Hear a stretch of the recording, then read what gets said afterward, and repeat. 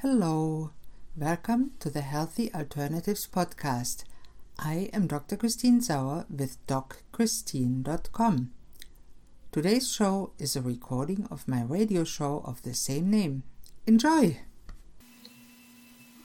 Good afternoon, this is Dr. Christine Sauer, your host of the show Healthy Alternatives here on 97.5 CIOE FM with live stream on communityradio.ca every Thursday at 12 noon Atlantic Standard Time. Thanks for tuning in today. In this show, I will talk, mostly with guests, about all aspects of health, healthcare and wellness, from conventional to alternative and everything in between.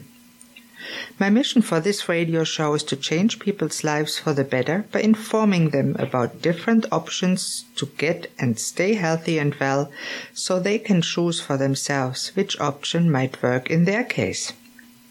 Today I am excited to be again with my friend, the naturopathic Dr. Cheryl Carthouse from East Coast Naturopathic Clinic in Bedford. Welcome, Cheryl. Thanks for having me on the show, Christine. And today a very important and very prevalent topic about inflammation. And I know we both know a lot about it, so that is a great topic to talk about. And I'm excited to hear your opinions about it. Let's start with just a general overview for people that don't know about inflammation. What really is it? That's a great place to start. It's a hot topic, pun intended, and a lot of people have been asking questions about it lately. Some medical conditions that have the underlying inflammation that can either cause or perpetuate and make these conditions continue are anything that ends in itis. So something like cystitis means the inflammation of the bladder, and dermatitis means inflammation of the skin. Arthritis is a word that we hear often, and that actually means inflammation of the joint. And there's lots of other conditions like psoriasis, Crohn's disease, irritable bowel syndrome, irritable bowel disease, even the heart disease like coronary heart disease or any type of heart attack or stroke can have an underlying cause of inflammation, and as well as all the other conditions that have fatigue in them, like fibromyalgia, chronic fatigue, pain or pain-associated conditions, and then some behavioral things as well, like autism and diagnoses such as ADHD and ADD, and even simple brain fog or depression or anxiety can often have a degree of inflammation underlying the condition. And you asked about what it is. So it's actually something very helpful for our body to do. And that seems a little bit backwards to how we hear about it because it often seems like a negative thing that is brought up in our health. So inflammation is caused when your immune system is actually doing its job well, such as when your immune system is fighting invaders like bacteria or viruses or fungus, or if you cut yourself, the immune system causes inflammation by releasing chemicals and recruiting a whole bunch of other cells that actually try to come and clean up the environment, clean up those dead cells, and clean up all of those microorganisms. So that is really a good thing for our body to be able to cause inflammation. Exactly. So what is the difference? What is the normal inflammation? What is the difference? When does it turn bad? Well, maybe I can help by giving a little example. So if your immune systems are like security guards who walk around the building that is your body, then they'll walk around doing their job. It's like there are sticky notes tacked onto the walls every once in a while, and they'll go around reading these sticky notes that say, repair this, clean this up. They sort of are the caretakers of that building that we call your body. And if somebody breaks into your building and randomly starts putting up their own sticky notes or knocking over garbage cans, and it's causing all of this extra work and all this extra havoc for these security guards to be doing, it's unproductive and very detrimental, as well as can cause damage to other things. That is a nice example. So really the normal inflammation limits itself. The security guard sits back down, has its coffee, and it just keeps watching.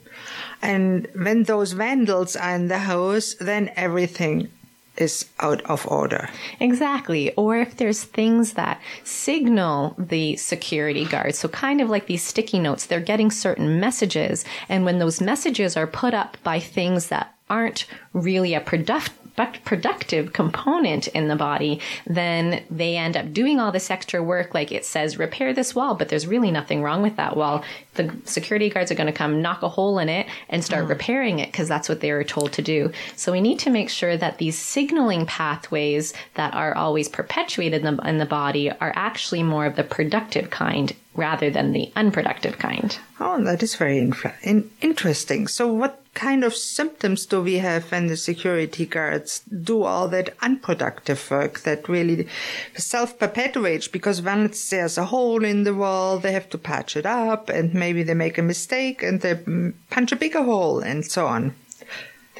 Yeah, those are symptoms more of chronic inflammation, and they can actually be very general. So sometimes just pain can be a sign of inflammation. It's not necessarily overt pain as in I cut my finger, that type of pain, although that is also acute inflammation. It can be digestive pains and discomfort. It can also be fatigue because so much of your immune system is being used up and all your nutrients are being used up to deal with this chronic infection or a chronic inflammation rather, that you can actually feel quite tired. Sometimes you might get rashes on the skin or joint pain or even decreased function of a joint or, as I mentioned, abdominal pain. I've seen quite often that it starts slowly smoldering with the little aches and pains here, and we think, oh, we just get older, and then it progresses. You get some kind of an allergy or rash and get tired all the time, and eventually you get diagnosed with an autoimmune disease or worse. So that all is inflammation? It all has a component of inflammation, absolutely. And inflammation can actually really perpetuate things or then also lead to more severe and chronic diseases later on, such as, having a myocardial infarction, or what we know as a heart attack, is actually has an underlying component of inflammation that really starts to destroy the blood vessels and everything of the heart. Or even cancer has an underlying component of inflammation. Any of the autoimmune conditions do as well, or metabolic disorders such as diabetes, different things like that. They can be sort of longer progressed versions of what inflammation can actually do, or just that they have a component that inflammation can make them worse.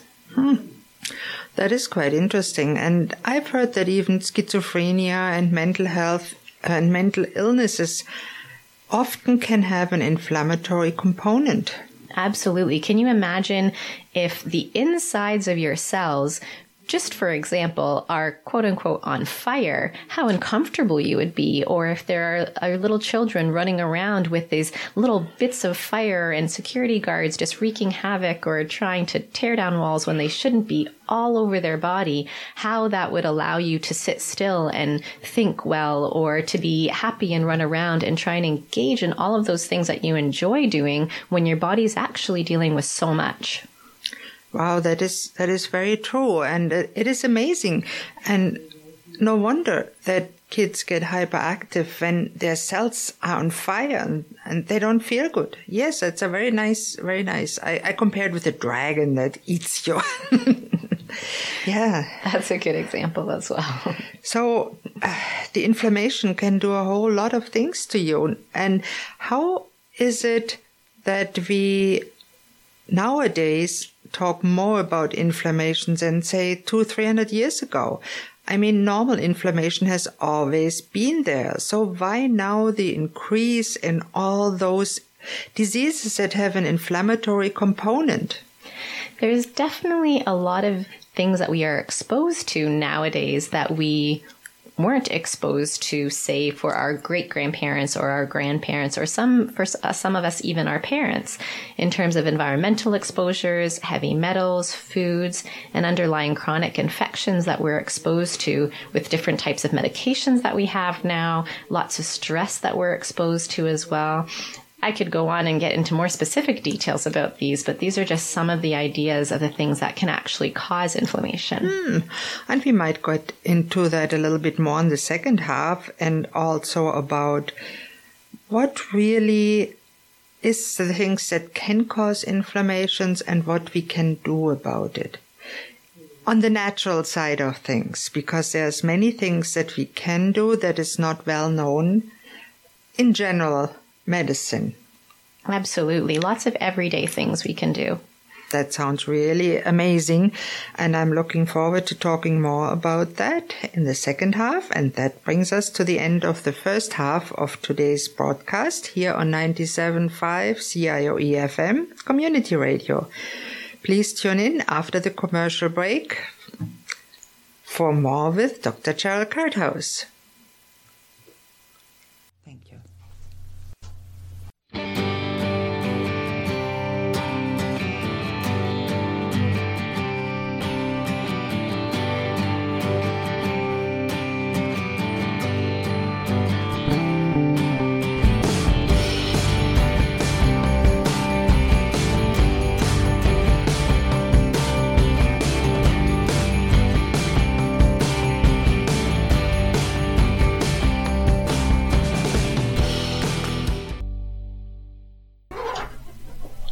Hello and welcome back to Healthy Alternatives here on 97.5 CIOE FM or on the web at communityradio.ca. I'm your host, Dr. Christine Sauer, and I'm with today's guest, naturopathic doctor, Dr. Cheryl Carthouse from East Coast Naturopathic. Thanks for being back. Thanks for having me. In the first half, we started to talk about inflammation. What is it? What problems are maybe caused about it? But now we want to talk a little bit more about what inflammation is caused by and what we can do to fix it if it's the bad form of inflammation. So we mentioned a few things that can actually cause inflammation in the body. And really, it's when the body isn't able to deal with these things that we're giving it. It's like they're an extra burden or extra work on the body. And when it deals with it okay, we may not get inflammation. But as all of these things pile up and build up, it's all this extra work for these security guards that we mentioned in the first half to try and actually clean up that building. They're shoveling, and these piles get bigger when they can't keep up with the work. So environmental exposure was one thing that we mentioned, and that can lead to heart failure and cardiovascular disease when there's a lot of pollutants. One of the things that we take in terms of air quality might actually be cigarette smoking, and that's a great one to mention because it's actually something that we can do about it. Mm-hmm. Very true. Really, smoking is one of the worst things for you to do, especially indoors, in cars, or generally. Cigarette smoking actually also increases levels of cadmium, and this is a heavy metal, which leads me to the next topic of heavy metal exposure. So sometimes it can be in the environment, in the air, or in the water that we're drinking. So it is a great idea to have your water tested as well, especially if you're on a lake, if you're on a well. And exposure to heavy metals can be through a number of different things. We're starting now to use fewer paints in houses and that type of thing that have more lead in them or other heavy metals, but it is surprising how many people are still really exposed to these heavy metals, mercury being one of them from mercury amalgam fillings that often people have, especially around Nova Scotia. Well known as silver fillings. Mm-hmm. They all contain a little bit mercury, and when they degenerate, when they are taken out or put in, you get mercury exposure. Yeah, and the mercury exposure can actually lead to more brain dysfunction. So like foggy brain or even future dementia or Alzheimer's has been linked to some of these heavy metals in our body. I've actually seen here in Nova Scotia, interestingly, a heavy metal that's hardly ever found, which is uranium, because we have it so much in our soil. Yeah, it's actually found in some of the rock beds around. So even though it's not put into the soil by any, chemical company or anything like that now, sometimes water is found to have high uranium levels in it. So it is a good idea to have it checked on a regular basis. We do test for heavy metals at our clinic as well as part of a comprehensive investigation for patients. So it's always a great idea that if there is something that might be underlying or perpetuating a cause of inflammation and other symptoms, that we really do a lot of investigation to find that out. That is so important and very much neglected in general medicine. One of the other things that I mentioned was food. So eating is such a huge contributing factor to perpetuating inflammation and often causing it.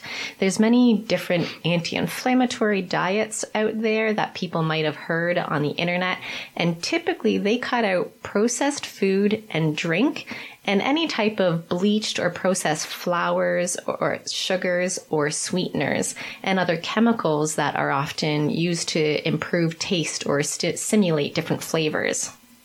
And the colorings and all that stuff that you can't pronounce when you see it on the label. Exactly, yes. These are definitely some of those most energetic, teenage, ruckus-causing things that get into our building and start knocking over garbage cans and putting up those sticky notes all over the place that really give our immune system security guards a lot of problems. I'm always surprised that there is some people that can actually eat all those foods and get old and stay healthy. That is the exception. I must say that's the same as a smoker can get old and not have lung cancer and emphysema, which is rare. But it is interesting because it's really a degenerative food that we are eating. No wonder we are getting degenerative illnesses. That is true. One of the things, too, that I'll just share a personal story. I remember when I was eating lots of typical foods and I switched my diet or my nutritional approach and actually cut out quite a bit of white bread or even whole grain bread. And I realized that you weren't supposed to feel awful or feel nauseous or feel something bad going on with your stomach after eating a sandwich, because that's just how I always felt growing up. Every time I ate a lot of grains or a sandwich or a lot of bread all at once, I would actually feel really awful in my sort of guts area. And it wasn't until I cut that out that I realized how I could feel different. And I think that happens to a lot of people, is that we get so used to feeling a certain way and having a low-grade chronic inflammation that builds and builds. And it's such a small progression every day that we really don't realize how much better our quality of life could be if we were able to decrease that inflammation and cut out certain foods that can perpetuate that type of conditions and that type of feeling. That is so very true. And that is something that I, as a health coach, always promote, that people cut out the processed foods and switch to more healthier foods. And then they notice all those side effects of the food that when they, for example, myself, I don't eat Wonder Bread, my favorite pet peeve. And my dear husband made me a sandwich made with Wonder Bread. So I ate it. And afterwards, I not only felt tired, but my nose started running and running and running. And I thought, oh my God, do I get an allergy? No, it was the bread. So you never notice how food affects you until you really try to avoid it and then reintroduce it. And then you say, oh my God, that's what it makes me feel. That's true. Yeah. It can also be, when we're eating all of these things, is that we don't get enough nutrients from other fruits and vegetables and from other really whole foods. And when you don't get enough nutrients, there can actually be malnutrition that often we're actually seeing around Canada, which sounds almost crazy to some degree, because we think that we have plentiful amounts of different types of food and of fruits and vegetables and everything up here, but it's often of what people's choices are, and it's a consistent, ongoing choices every day that can actually lead to nutritional deficiencies. And when we don't have the proper vitamins to try and put out those fires and quench all of those different piles of things that are building up in our body, that can actually lead to a lot of inflammation as well. So it's putting on more burden on the body, as well as not being able to get rid of the other stuff that's there, that then causes a lot of these symptoms and conditions. I find it's often that we are missing the trace minerals because they do not get reintroduced in conventional agriculture to the soil, so the food doesn't contain them anymore in the concentrations that our enzymes need to function, and our mitochondria, the energy factories. And that is a shame. And then, of course, sometimes we have to take medication, or we take them mindlessly sometimes, that are muggers, as they called, and robbers of the vitamins or prevent the absorption. So I completely agree with that. That is a big problem. Yeah, it's important to know, especially if you are taking medications, that they might decrease the absorption of certain things, as you mentioned, Christine, or that they might stop the absorption from other things. So if they're using them up in the body quicker, then we do need to replenish them. So it's really not always necessary to take a multivitamin per se, but if there are certain medications or certain ways of eating or certain conditions that are decreasing very vital nutrients in our body, that we should actually be supplementing with those. I completely agree. And I know you have a nice vitamin cocktail that you do as an IV that really replenish deficiency really fast. So that's something that maybe people should explore. Yeah, there's lots of different IVs that we can make up particular to certain people, depending on the type of inflammation. That kind of reminds me of another cause of inflammation in that it can be an underlying chronic infection. We have a lot of different bugs in and around our body. We know that our gut is full of different bacteria called the microbiome. When that is slightly off, or if we've had, chronic infections when we were a child of strep throat or different things like that, even having dental issues and having had dental work done can often leave a low-grade infection in the jawbone that we don't recognize or don't really investigate in any way. So often there can be these low-grade infections that continue to have an inflammation perpetuated in the body. They can cause different gut issues or symptoms, pain, fatigue, all those things that we explored before can really sometimes be caused from an underlying chronic infection. And as you mentioned, we do quite a number of IVs at our clinic, and there's a number of different treatments of herbs or IVs or other even ways of eating that can help to balance the gut microbiome out, help to get rid of these infections and get people back on their feet when they're feeling quite fatigued. That is so true. And I also think it is well worth to test for Lyme disease sometimes. I know you deal a lot with it in your clinic. And now in the last few minutes, I just want to briefly address a few issues that we can do to help with inflammation. And if people want more than a few minutes, please feel free to contact Cheryl or myself. So to decrease inflammation, as I mentioned a little bit before, we want to think about it in two ways. One, we want to stop adding to the burden. We want to stop fueling that fire, stop causing all these problems in that building so that our security guards can effectively deal with the ones that are there. And two, we want to help them deal with the ones that are there by putting out all of those fires that are there. So inflammation is a chemical process, as I mentioned. There's these little messages that get passed on to different army guys who are brought in, or different security guys, as we called them. And these messages we refer to as sticky notes. And they can actually be kept in check by having certain vitamins and nutrients, different medical herbs or something like that. These messages are called cytokines. And we want to have lots of things that contribute to how these messages are passed on. For example, vitamin C is a really great one that helps to decrease free radicals that are running around our body. It can help tremendously with inflammation. You can take it orally. You can actually get it through IV as well. And it has to have the right dosage, because when we look at vitamin C pills, sometimes there's only 100 milligrams in it. That doesn't do anything. Exactly. I would always refer to having you talk to a naturopathic doctor or somebody who knows this stuff really well before recommending a dose. Just to provide some of the research and information, we can use dosages as high as 100 grams for patients who might have like a cancer diagnosis or something like that. So that can be one just form of treatment. Other things, I just want to mention a couple practical tips. So one would be to avoid bleached and processed sugars. 2, to eat bright or deeply colored fruits, berries, and vegetables. These have a lot of antioxidants in them, a lot of things that help to quench and control inflammation. 3, eating a good amount of healthy sourced omega-3 oils in fish or in flax seeds or hemp seeds, or even taking that oil. And 4, to eliminate any environmental toxins that you can be exposed to that are under your control. These can actually be products in your house as well. And the Environmental Working Group, the website is ewg.org,